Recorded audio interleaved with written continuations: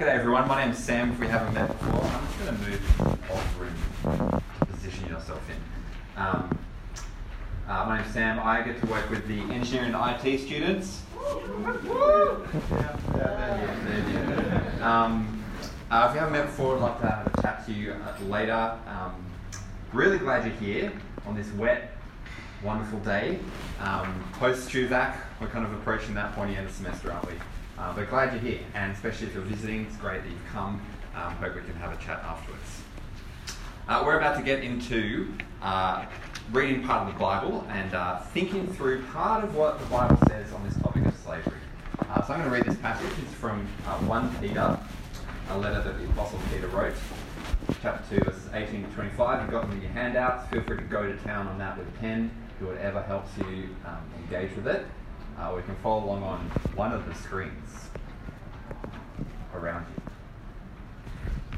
Peter says, "Slaves, in reverent fear of God, submit yourselves to your masters, not only to those who are good and considerate, but also to those who are harsh.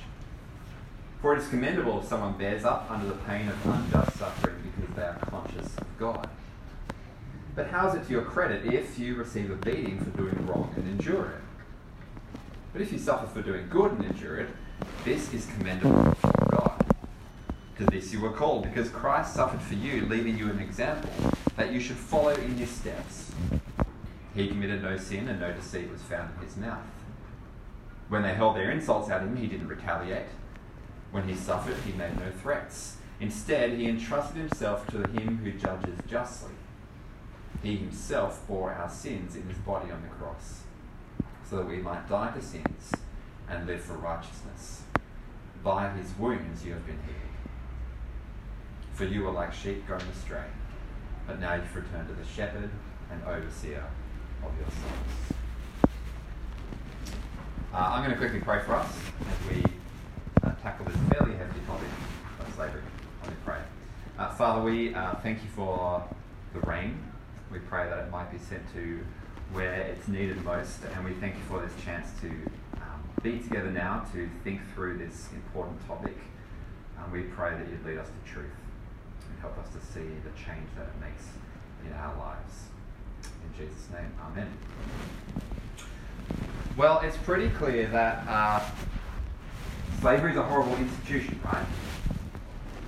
Just doing that survey on that website, I think mine was fairly low from what I heard comparatively, but still kind of confronting. 46, just from the rough things I could put in. 46 slaves.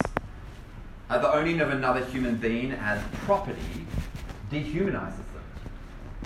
It enables the flourishing of abuse and violence and the unrestrained pursuit of evil desires at the expense of another person.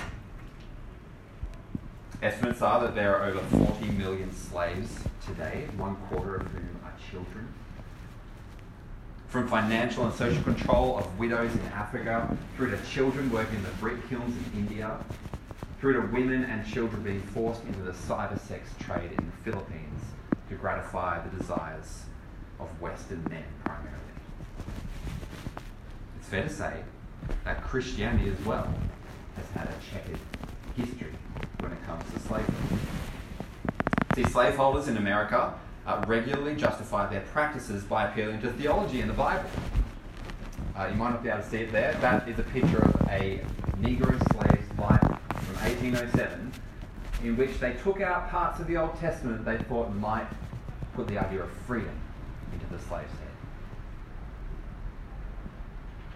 On the other hand, some of the greatest abolitionists, like William Wilberforce, found their motivation and perseverance to fight the slave trade in their love of Jesus and the Bible.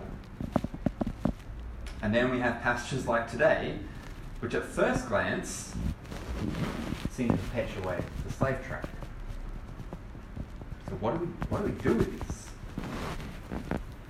Now, we haven't got time to do a comprehensive study of all the Bible's teaching on slavery. I do hope that we'll shed some light on Peter's instructions here on what's happening in what he's telling slaves to do and how they should live. But I also want us to see how it points to a greater freedom that Steph alluded to in their highlight. So if you're new here, we've been looking at this letter that the Apostle Peter wrote to early Christian communities, helping them to work out how Jesus shapes and impacts their whole life now that they follow him.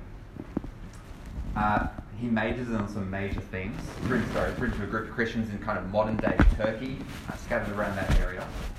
And he majors on a few things. A few verses before our verses here. He calls them aliens and strangers.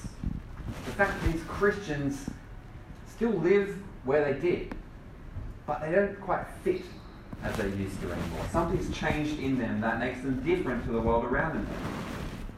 It's kind of like if you're at your friend's house. I don't know if you've experienced this or it's just me.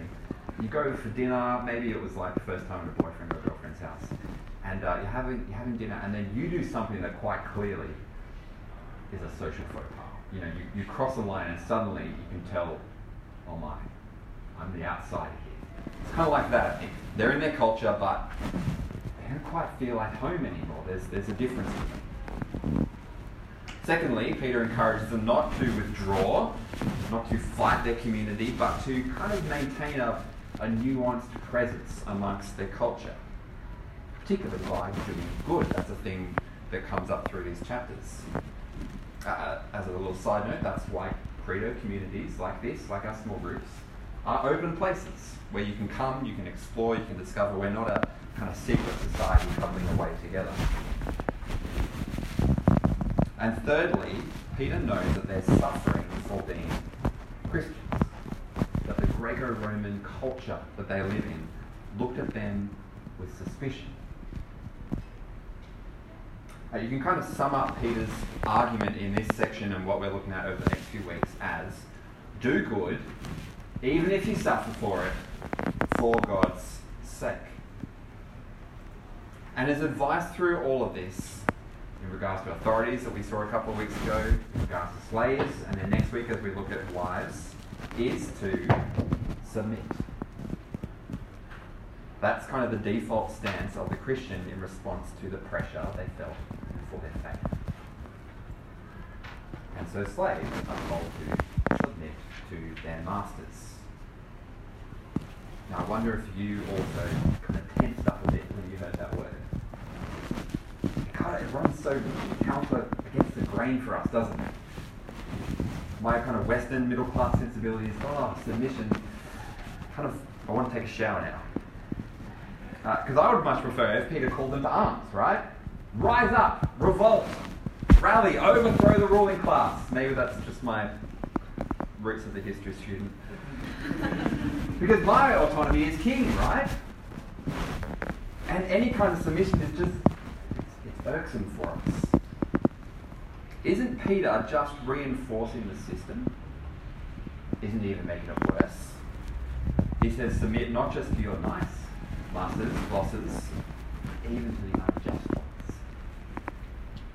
He even gives it a religious spin, doesn't he? In reverent fear of God. Isn't this dangerous territory, Peter? Now we need to remember that he's helping them see how Christianity works itself out in response to unfair claims that are coming against them. We don't know necessarily the details of this. It seems like they were experiencing pressure and suspicion and at least verbal abuse based on their conduct, based on their faith. It's entirely likely that Christians were accused of disloyalty to Rome and all the societal structures that came with that talk of Jesus as Lord and God, threaten the establishment, threaten the way things were. And Peter's saying, don't cause any unnecessary waves. Just think about how you tend to respond to injustice when it comes your way. Often we either lash out violently, these are my rights, or we kind of just become the door. But Peter's kind of saying, don't do either, just keep it. Stay involved. Be a really good slave. Even to unfair masters. It would be like continuing to work hard at your job even if your boss constantly kind of pokes fun at you or overlooks your contribution. And to me the big question is why? why does Peter tell slaves to live this way? Why toe the line in this horrible societal structure? But there's actually a really great irony at play. See, Peter and then the Apostle Paul and Jesus as well, none of them kind of confront slavery head on. They didn't do the abolitionist movements. They didn't kind of start a social media campaign or rallies. But their teaching was so subversive and ultimately even more radical than abolition that it so secedes for the future resistance of slavery that Christians took up. And you begin to see it in Peter's suggestion that unjust suffering can be a good thing, not for its own sake, not like masochism, but with a greater purpose in mind. What's the slave's motivation? Being conscious of God. Now, what does he mean by this? Is it just kind of like a vague sentence of like, thinking of you, God? And that just telling yourself to make yourself feel better? Is it that kind of thing? I actually think the key lies before what you've got printed there, unfortunately. A verse in the section that Rob spoke on a few weeks ago will be up on the slide. Verse 16 of this chapter. Peter says, live as free people, but do not use your freedom as a cover-up for evil. Live as servants, literally slaves of God. Do you see that? Peter says, submit because you're free. Here I think is the seed of abolition. For the Christian, their outer circumstance, their societal standing, the labels that we're so often given, no longer cease to define them. In one of Paul's letters in Galatians chapter 3, verse 28, he says that for those who've come to Jesus, the fact that you're Greek or Jew, the fact that you're white or black, male or female, from the North Shore or the western suburbs, slave or free, none of that matters anymore. None of it is any credit to you before God. You are all one in Christ. Just try and get your head around this, okay? As slaves, I'm bound to be subordinate to authorities, Peter says, and to my master, not out of patriotism, not out of fear of my master's punishment or their reward. No, they're to be subordinate for the sake of God, out of obedience to Him as His slaves. There's this deep why to their actions, because there's this deeper centre to who they now are. See, Peter isn't calling for just a blanket, no qualifications type submission, I don't think. It's not an unquestioning obedience, but neither does he let them think that their freedom in Jesus is license to rebel. No, because their whole life is now for God's sake. And that's because there is a truer and deeper freedom that Peter has in mind.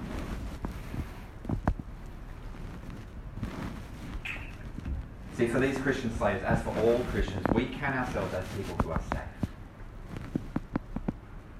People who have been called out of darkness into light, Peter says. People who've received mercy. Back in chapter 1, verse 18, Peter says, we were redeemed, that's a slavery type word, redeemed from the empty way of life that we used to live and from our sinful desires. And the Christian knows that the gospel is momentous news, that Jesus has rescued and redeemed and freed us from our true slavery to sin and to ourselves. This is news for everyone, everywhere, because we're all in some way enslaved to something, whether you recognize it or not.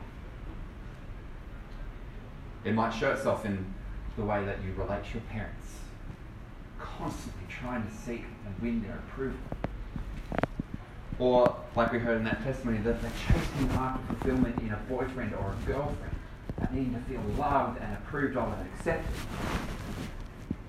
Maybe it's in your compulsive connection to social media that you're enslaved to it. This need to know, a fear of missing out. Maybe it's in your addiction to pornography or another substance, trying to fill those gaps that we have in our life, those longings. And we become enslaved to these things. So maybe it's the incessant drive to succeed at your vocation. Whatever it is that captures your devotion, that directs your decisions and your behaviours, the news of Jesus proclaims a truer freedom from these things.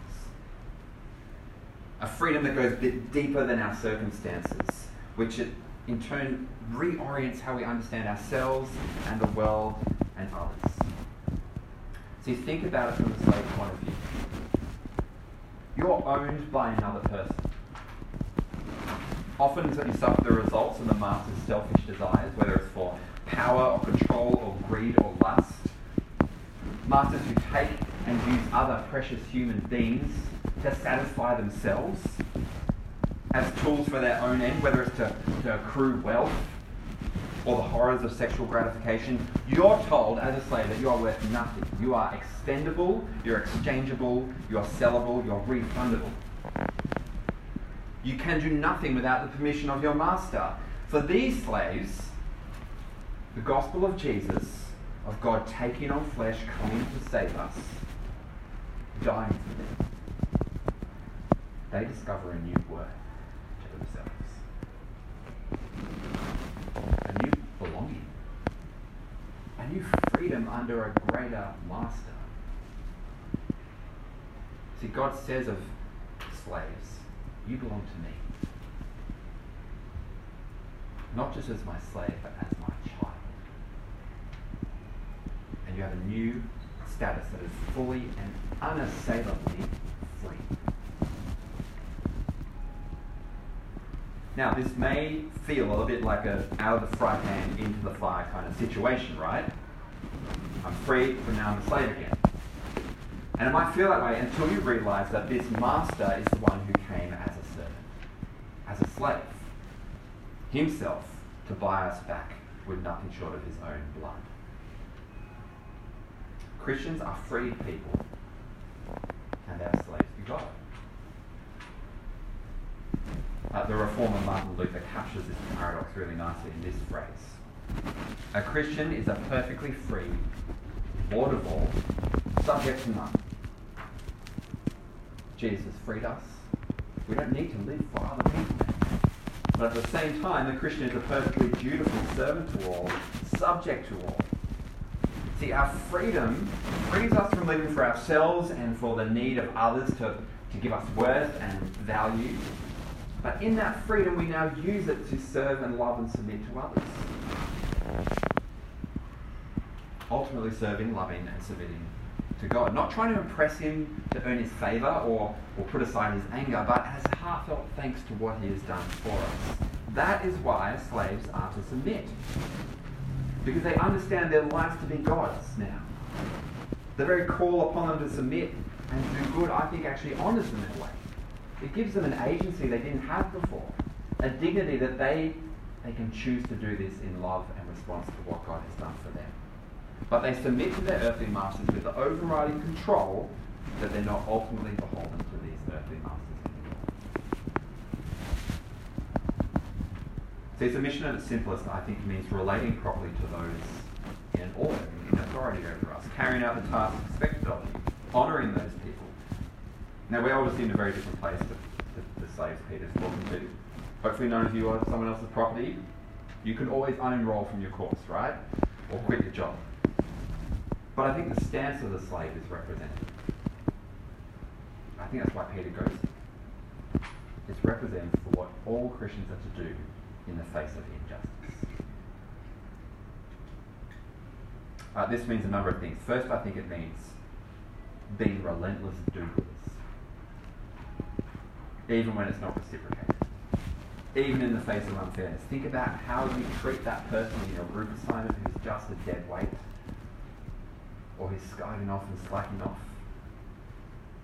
So even in the face of suffering, slaves were to understand themselves as, verse 21, being called to meet evil and injustice with good. Secondly, I think it means working hard, even if your boss or lecturer doesn't really inspire it. The Apostle Paul encourages slaves in a letter he wrote, obey your earthly masters in everything, and do it not only when their eye is on you to win their favour, but with sincerity of heart and reverence to the Lord. And thirdly, we're not to use our freedom as an excuse for evil. But to me the question is, how do you do this? How do you actually swallow this call to not always stick up for yourself in this way, or fight back when you face injustice? How do you meet resistance with non-retaliation? Because if it's up to me, I just want to lash out. Where do we get the power to be able to submit in this way? Have a look at where Peter takes us. We've seen that suffering injustice is commendable when we're conscious of God, honouring him as our supreme master. And Peter goes and shows us what this is like in two ways. First, this is from verse 21 onwards. Jesus is the ultimate example of gracious suffering. To this you are called, this standard of conduct, this submission and non-retaliation, because Christ suffered for you, leaving you an example that you should follow in his footsteps. He committed no sin, and no deceit was found in his mouth. When they, those that killed him, hurled insults at him, he didn't retaliate. When he suffered, he made no threats. Instead, he entrusted himself to the judge who judges justly. He himself bore our sins in his body on the cross so we might die to sin and live for righteousness. By his wounds you've been healed. This is the life we're called to because Jesus suffered for us to redeem us, to free us from our slavery, the slavery of all mankind. The cross is not just a ticket into God's family and his kingdom, it's actually the pattern for how we keep living.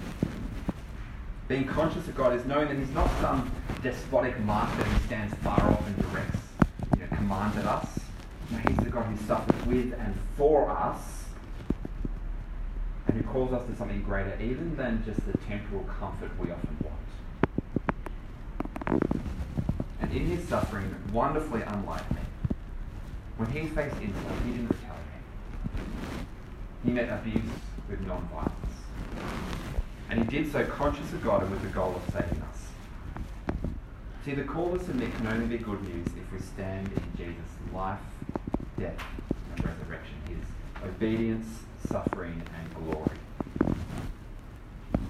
He bears our sins and calls us to follow him in his footsteps, to see that suffering unjustly, while not good in itself, can be a vehicle to glorify God. Jesus is the ultimate example of gracious suffering. But secondly, you can only achieve this kind of shape to your life that stands for submission in the face of injustice if you are assured that justice will be done. Miroslav Volf, a theologian writing in the wake and first-hand experience of the Balkan Wars, says this: the practice of non-violence requires belief in divine means. I think we're going to dip into this again next week, but the idea that you can only forego a present injustice if you know that ultimately it's going to be dealt with.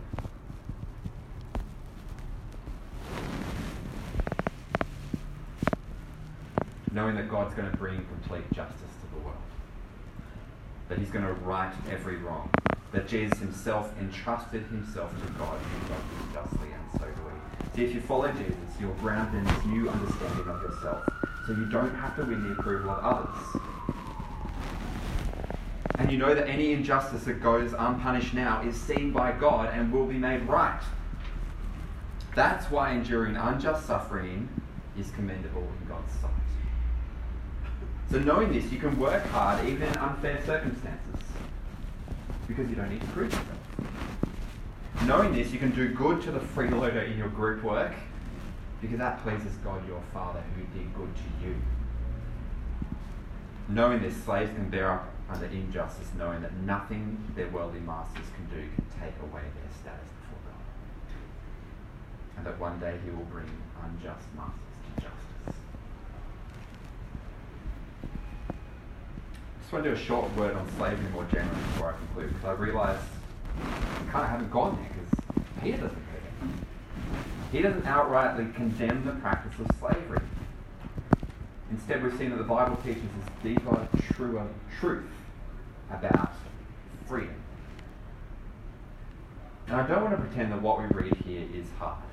It's hard. It's hard to understand. It's hard to deal with. It's hard to accept. To say you ought to be subordinate in the face of injustice is just a grueling concept for us, right? But the teaching of how to live as slaves doesn't mean that the Bible supports slavery.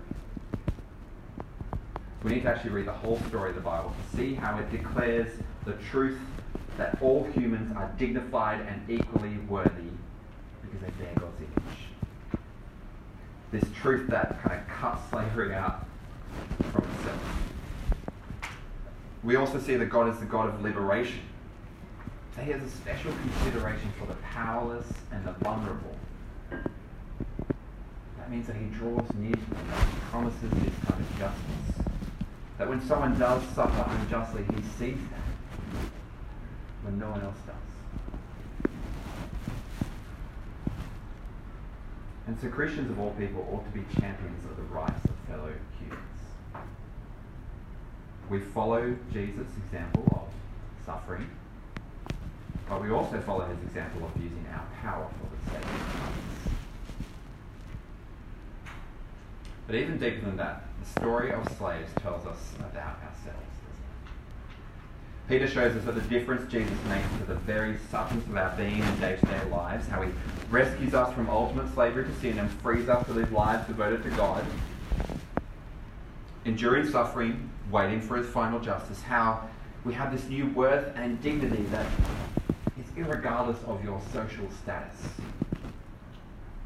And that all this enables this surprising way to live in the face of opposition. It's crazy that slaves are called to submit to unjust treatment of themselves. But this is a radical response to slavery. And so I want to say, if it's something you're grappling with, if it's something that you've got the questions that are just burning in you right now, or you want to explore more, if it's either too good to be true or just kind of outrageous, please do something about that. Okay, don't just let it sit there and disappear. Here at Credo, people are always exploring the claims of Jesus. It's normal for us to talk about that. We want to get to know Jesus more. He's the one who makes sense of this. You'll hear some options for how you might do that in a minute. Also, I just want you to know, feel free to write down any of these questions on your talkback forms. I'll get back to you as soon as possible. You can grab me afterwards as well. But I also want to say, maybe today, God's shown you that, like Jordan, God can make you free from what you're enslaved to. And that you're ready to take him up on that offer. And if that's you, I'd love to talk with you.